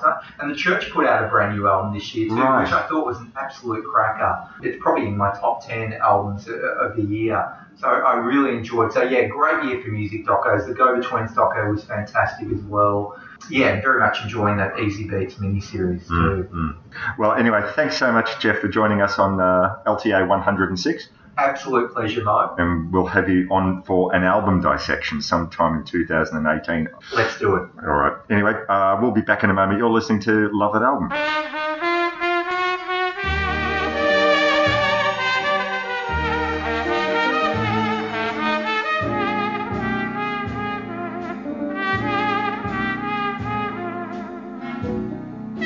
There you have it, 4 sets of albums from 4 fantastic guests on the program. Once again, my thanks to Mr. Billy Pennell, Ian McFarlane, Pat Monahan and Jeff Jenkins for their thoughts on 2017 first-time listening music favourites. A lot of new material in there, and hopefully you can go and search out their recommendations if anything that you heard sounded interesting to you. And I look forward to having all those gents come back on the program at some time in 2018 just to do a regular type of Love That Album dissection. Hope you've enjoyed that, and we have another one of these types of programs coming up later on in the month. It'll be the opinions of myself, Eric Reanimator, and Tim Merrill, my co-host from the See Here podcast. Looking forward to divulging our favourite albums of 2017, either new or first-time listens. Now, I think part of what would make the show fun is if I got some recommendations from you listeners, either as written emails or as an MP3 recorded and sent to the email address rrrkitchen@yahoo.com.au. It doesn't have to be long, just 5 minutes of your time. Record something into a microphone, into your computer, into your headset. It doesn't have to be fancy. You don't need some fancy setup like a lot of podcasters do. As you can tell from the sound quality of this show, I certainly do not have a fancy setup. Just throw your thoughts into a microphone and send once again to that email address, rrrkitchen@yahoo.com.au. You can talk about just one favourite album of the year. You can talk about 5, as many as you want. I'd be happy to include it in the show. That will be Love That Album episode 107. Look forward to hearing from you, and I look forward to putting out that episode once again, as I said it earlier on in the show. It'll be out sometime between Christmas and New Year of 2017. If you're not currently a member of the Facebook group, then you can join up at facebook.com/groups/Love That Album. Would love to have you join and put down your thoughts about favourite albums of the year, or just any other music discussion that you wish to contribute to the group. So until it's time for the next podcast, please be nice to each other, listen to some great music, watch some great films, read some great books, listen to some fantastic podcasts. There's plenty of them out there, and I look forward to speaking to you soon. All the best. Cheers.